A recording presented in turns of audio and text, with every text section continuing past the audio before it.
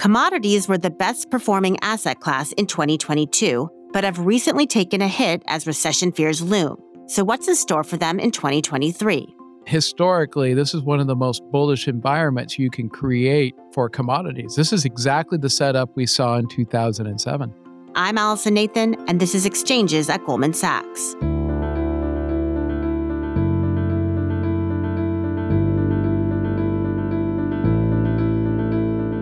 In today's episode, I'm sitting down with my colleague Jeff Currie, Global Head of Commodities Research in our Global Investment Research Division, to discuss his outlook for commodities, the drivers behind recent price declines, and where we go from here. Jeff, welcome back to the program. Thanks for having me. Jeff, let's start with some context. Tell us what drove the strong commodity performance last year and why that positive momentum seemed to shift late in the year. Well, there's a emphasis that this was driven by the invasion by Russia of Ukraine. I want to dismiss this right up front. The rally that we saw in the first half of 2022 was a continuation of the strength in commodities that started in the middle part of 2020. And you just look at a chart, it's just a line that's a fairly linear going up over that time period. I'm not going to say there wasn't a big pop around Russia's invasion of Ukraine, because clearly there was, but it wasn't the sole driver of what was occurring. Let's take a step back and just talk about some of these drivers. One was a much longer lasting underinvestment theme of a lack of capacity to produce these commodities that, when faced against the COVID stimulus demand, exhausted inventories, exhausted spare production capacity across the entire commodity complex, and put all these markets on an upward trend. Clearly, then when you had the invasion of Ukraine by Russia, it took an already bad problem and made it that much worse. And that's what created a spike that continued all the way until June of last year. And that's really where the peak of commodities took place. We were up 55% at that point. And at that point, the outlook still looked positive. So what went wrong? So first, the situation in China deteriorated rapidly, such that you ended up with rolling lockdowns that took oil demand down another 1.5 million barrels per day over that time period. The second factor is you had Russia cut gas supplies to Europe, creating an energy crisis in Europe that created an industrial production contraction in Europe. Again, both negative to the world ex-US, which created strength in the dollar that, coupled with rate hikes that extended beyond anybody's expectations. And the net of that was weakness in oil prices driven by weakness in China, weakness in Europe, cost of capital rising in the US, and then a rebound in Russian oil production. So while commodities were the best performing asset class in 2022, they ended up the year up 26%, but that doesn't factor in that the second half of the year was really difficult with these negative forces. But it feels like a lot of those negative factors are starting to reverse. And so if you think about the commodity outlook for this year, there are a lot of moving parts on both the supply side and the demand side. So let's break some of those down individually. Let's start with China, which of course is the world's biggest commodity consumer and one area where you're particularly positive for 2023. So talk to us a little bit about China. There's a lot of fears around recession in the U.S. From a commodity perspective, China was a recession. When we look at oil demand, at the beginning of 2022, it was running around 15.5 million barrels per day. It dropped down below 14 million barrels per day as of January 1st. So this was a big hit to oil demand. Think about when you have lockdowns around COVID, what has hit the most is oil. But it wasn't just oil. You hit the consumer sectors, services. This led to a drop in everything from agriculture to metals demand. So it's no wonder we saw such a sharp sell-off in oil and commodity prices in the second half of last year. The big event, and this started to become apparent late November, early December, was zero COVID policy being reversed. This is important because it created a big surge in COVID cases. And we ended up with, in many cities now, beginning to potentially achieve herd immunity. And as a result, we're already beginning to see a rebound in transportation measures like traffic congestion, subway ridership. And our economists just took up their forecast for GDP in China, driven by these positive events that we're seeing. But I want to emphasize it's not just zero COVID policy that's impacting this. Another area is in the property market. They've repealed the 3 red lines around property development, taking the shackles off of the property market, and again, upgraded our estimates of property completions and reflecting in a stronger copper demand. And so there's a growth impulse off the property market combined with the repealing zero COVID policy. The net of this, we'd expect oil demand to rebound somewhere between 1.5 and potentially 1.82 million barrels per day. Now, to put that in perspective for our listeners, think about oil demand globally is around 100 million barrels per day. So that's potentially a 2% increase in global oil demand. So this is a big event for commodities. You point out, China is the world's largest commodity consumer. And so is demand then expected to be back above pre-pandemic levels? We were flirting above pre-COVID levels back in 2021, right before China had the lockdowns in Shanghai in March and April of 2022. The rest of the world, we've seen continued growth and trend growth. So having China come back is really significant and will push us even above the 2021 levels that were achieved during the summer of 2021. So this is going to put a lot of stress on the system. And then when you put that in the context of investment being limited or even below to the levels in 2019 before COVID, this is going to put a lot of pressure on the system. But on the other side, you have Europe experiencing one of the warmest winters on record. That's pushed energy prices much lower, natural gas as well as oil prices. And so ultimately, is that an offset to the type of demand rebound we're seeing in China?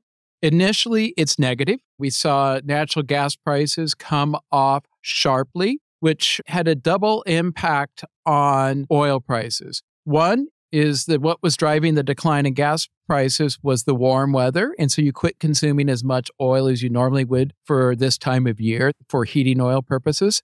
But there was also gas to oil substitution that is also taken out. So it was near-term negative, but the positive benefits of taking the energy shackles off of Europe offset this as we look out into 2023.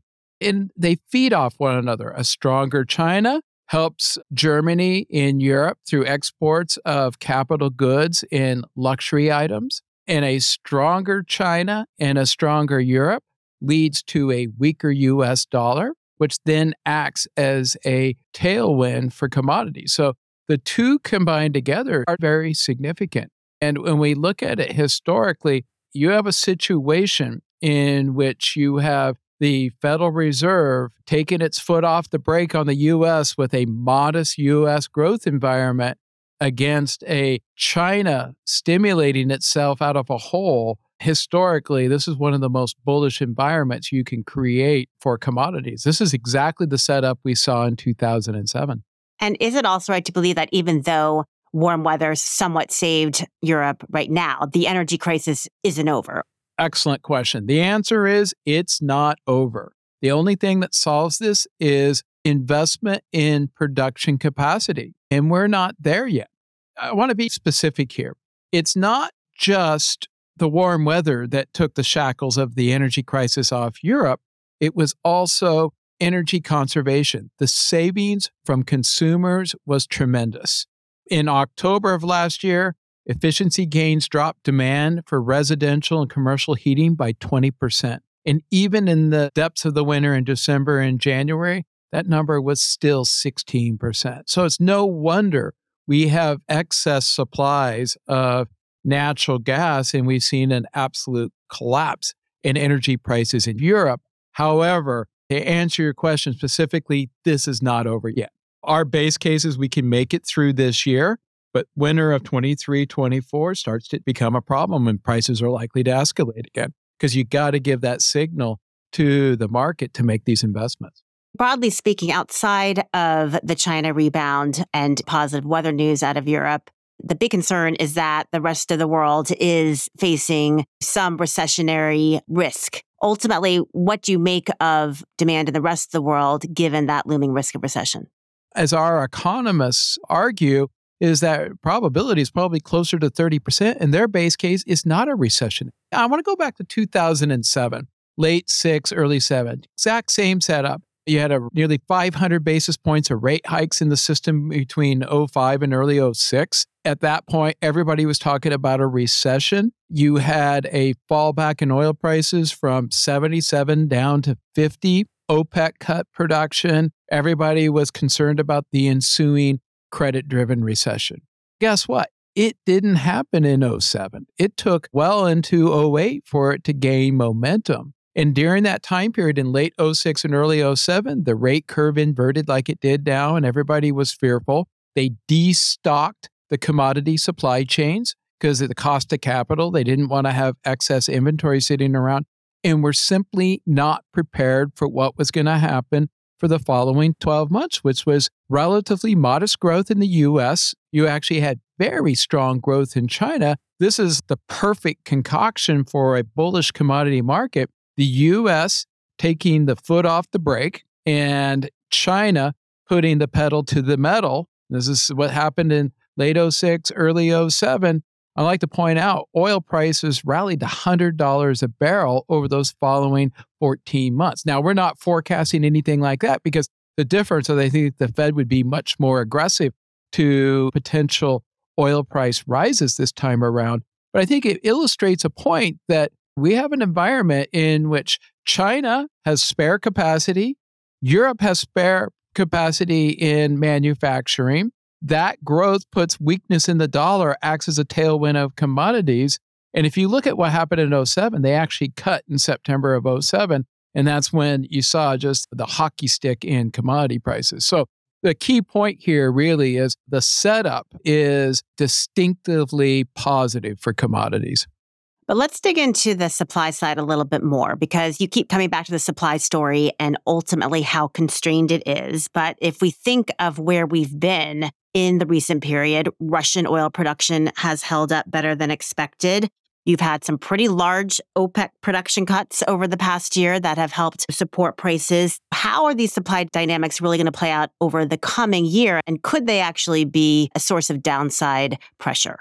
We see Russia as being much more of an upside risk factor. And the reason for that is that during December, we saw the ability of the crude market to redirect oil at an unprecedented rate. It was able to redirect the oil supplies before the December 5th deadline to other parts of the world, primarily China and India. December 5th was a crude oil ban. And by the way, crude oil is much more fungible than products. And by products, you mean the gasoline, the diesel, the specific types of oil that are actually consumed. Exactly. And so you can think about what oil ban and the oil price cap, it first hit the crude oil, the raw material that goes into the refineries in December 5th of last year. On February 5th of this year, it hits the products. And then if you look at the products, you're not going to be able to find scrap ships. You can't do that same trick. The transportation has far greater difficulty, specialized ships, and we can even see it in the data. There has been no effort by the Russians to redirect those products. So you have to ask, what happens when we hit that February 5th deadline? It's going to become far more difficult. And our base case is we'd expect supply in Russia to drop another 600,000 barrels per day. The IEA this morning put it at 1.5 million barrels per day. The consensus view is this is going to be pretty difficult. And then on the OPEC side, we always talk about the power of OPEC in influencing oil prices. Is that still true? And where do you see them coming out in terms of potential prolonged production cuts this year? OPEC pricing power is likely the strongest it's ever been in the history of the organization because we have not been investing in supplies in non-OPEC or even in non-core OPEC. By non-core OPEC, I mean the places like Angola, Nigeria, Venezuela, and the rest of the peripheral OPEC countries. So pretty much supplies, even in the U.S., are restricted because of underinvestment. Now you even have Russia out of the game. That really leaves core OPEC, meaning the Gulf countries, as being the only game in town, which then leaves them with significant market power. Now, our base case is the market begins to tighten as the Chinese demand returns during the first half of this year. And as we move towards the middle of the year, we expect OPEC to start to bring some of that production capacity back online to accommodate the stronger demand growth. But I think the key difference here is they are not confronted with competition if they don't bring it back online. If you go back 5 years ago, 10 years ago, if they cut production and prices went up significantly,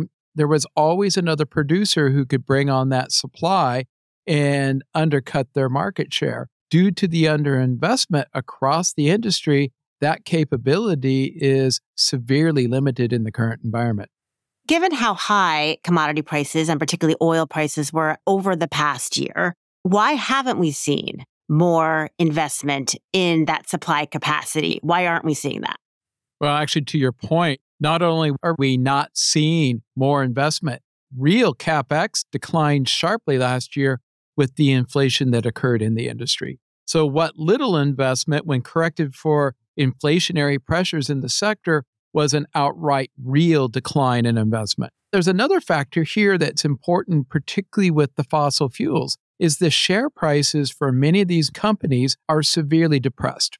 That's reflected in their high free cash flow. Yeah, you're probably asking, didn't the energy sector on the equity side rally 60% last year? Yes, they did, but from very depressed levels. So they're still depressed relative to free cash flow. Why am I saying this? Because if I'm a company at this point right now, it's more profitable for me to do share buybacks than it is to put a drill bit in the ground. And so that's part of the reason you're not seeing activity picking up with the higher prices. And then I think there's the other factor too. Let's go back to your initial question around recession. With 90% of US CEOs believing we're in a recession, they're acting that way and they're unwilling to commit the capital required to grow the supply base. So I would say it's a combination of higher volatility. I would also say that it's a disbelief in the sustainability of the story. And then there's the factors around decarbonization, ESG, whatever you want to call it, that have also helped to keep the investment lower. But I want to emphasize it's not just happening in oil and gas. It's happening in metals and mining, agriculture. The entire commodity complex is underinvested.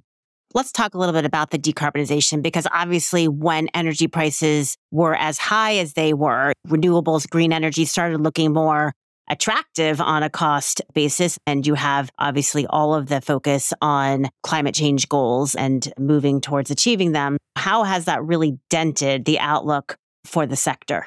Well, when we look at this whole concept of the revenge of the old economy, which is what we call this underinvestment thesis, is that the reality is green technology, when we think of ESG more broadly, it's new economy. And so when we think about how the share prices traded last year, we saw old economy go up substantially at the expense of new economy. By new economy, I mean things like tech, green hydrogen, the FANGs, all of that is the broader new economy. Green hydrogen or clean tech was down similar to what the big tech was down over that time period, anywhere from 30 to 50%. And part of the reason for that is the relative returns in a higher interest rate environment for old economies start to look much better. One way you can think about this is technology is long duration. Old economy is short duration. Digging a mine out of the ground or putting a drill bit in the ground is activity today, short duration, while technology, green tech, all of that is longer duration. And so when investors look at higher interest rate environment, the cost associated around renewables, tech, and green tech start to look less attractive than the old economy. And we saw that play out in the equity market last year with new economy coming down, old economy going up. But we like to argue you're just scratching the surface right now. This has a long ways to go. We've also had a lot of legislation. We've had the Repower EU in Europe. We've had the Inflation Reduction Act in the US. So to what extent is that accelerating some of these shifts you're talking about? The IRA was very significant. And the reason why is it provided incentives to make investments. Like in some cases for green tech, it would provide 30% of the upfront capital cost to make it very competitive. So Repower EU came long before the IRA in the US. In fact, the Repower EU was bigger. It was 4 trillion euros. And you can think about roughly 1.2 trillion of that was for renewables. And then the other 0.8 trillion was for grids and networks. So 2 trillion was already allocated.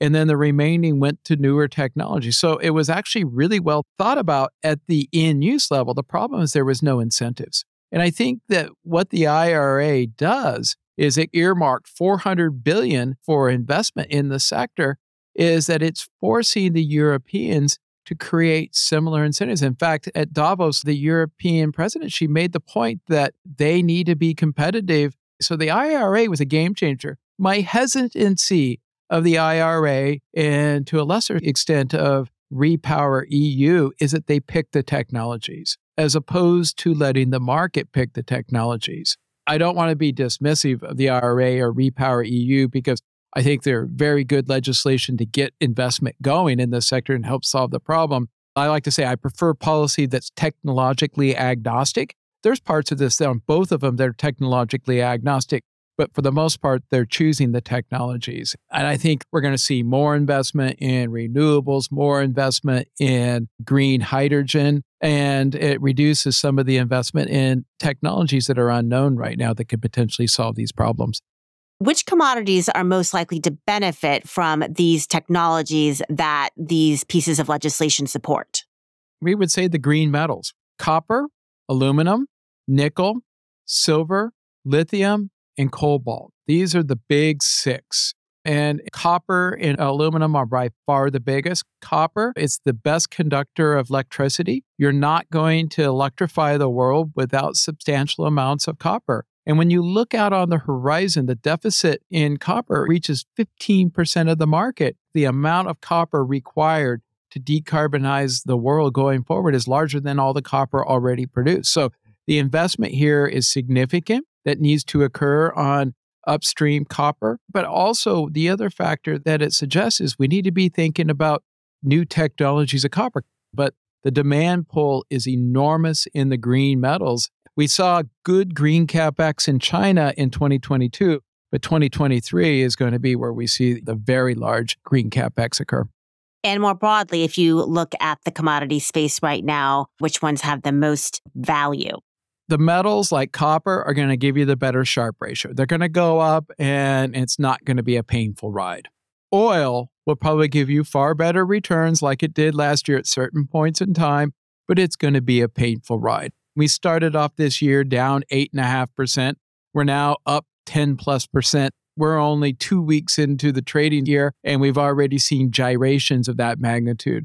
I'm not going to say it's going to be a smooth ride. I like to say, if you were looking for a better return, oil will be it, but you better buckle your seatbelt and hold on for the ride. Copper is going to be much smoother, and it's a much of a longer-term buy and hold story, oil. So given everything we've discussed, how should investors think about commodities within their portfolios and the inflationary pressures they're likely to contribute? I think when we look at inflationary pressures from commodities, they impact headline inflation. The feedback into core inflation is much more difficult. At the core of core inflation, which is what the Fed watches, is far more driven by wage pressures, shelter and housing, and other factors that are not related in commodities. But when we think about it as a hedge against other asset classes, commodities are the best hedge against inflation. They're the best hedge against pressures that reduce the valuations of like the new economy. It goes back to that new economy, old economy. And obviously for hedges against hostile markets, like what we saw in Ukraine last year, commodities, they provide the best hedge to many of those different events that are negative factors driving the equity markets. And let me point out, they worked as advertised last year. You were up 26% in commodities holding it, and it was a pretty difficult year in all the other asset classes. And we could very well see another repeat of that year. Our base case is commodities are likely to be up 43% in 2023, which makes them the best performing asset class if that's realized. Jeff, it's always so great to hear your market perspectives. Thanks so much for joining us. Thanks for having me, Allison. Thanks for listening to another episode of Exchanges at Goldman Sachs, recorded on Wednesday, January 18th, 2023. If you enjoyed this show, we hope you follow on your platform of choice and tune in next week for another episode. Make sure to share and leave a comment on Apple Podcasts, Spotify, Stitcher, Google, or wherever you listen to your podcasts. And if you'd like to learn more, visit gs.com and sign up for Briefings, a weekly newsletter from Goldman Sachs about trends shaping markets, industries, and the global economy.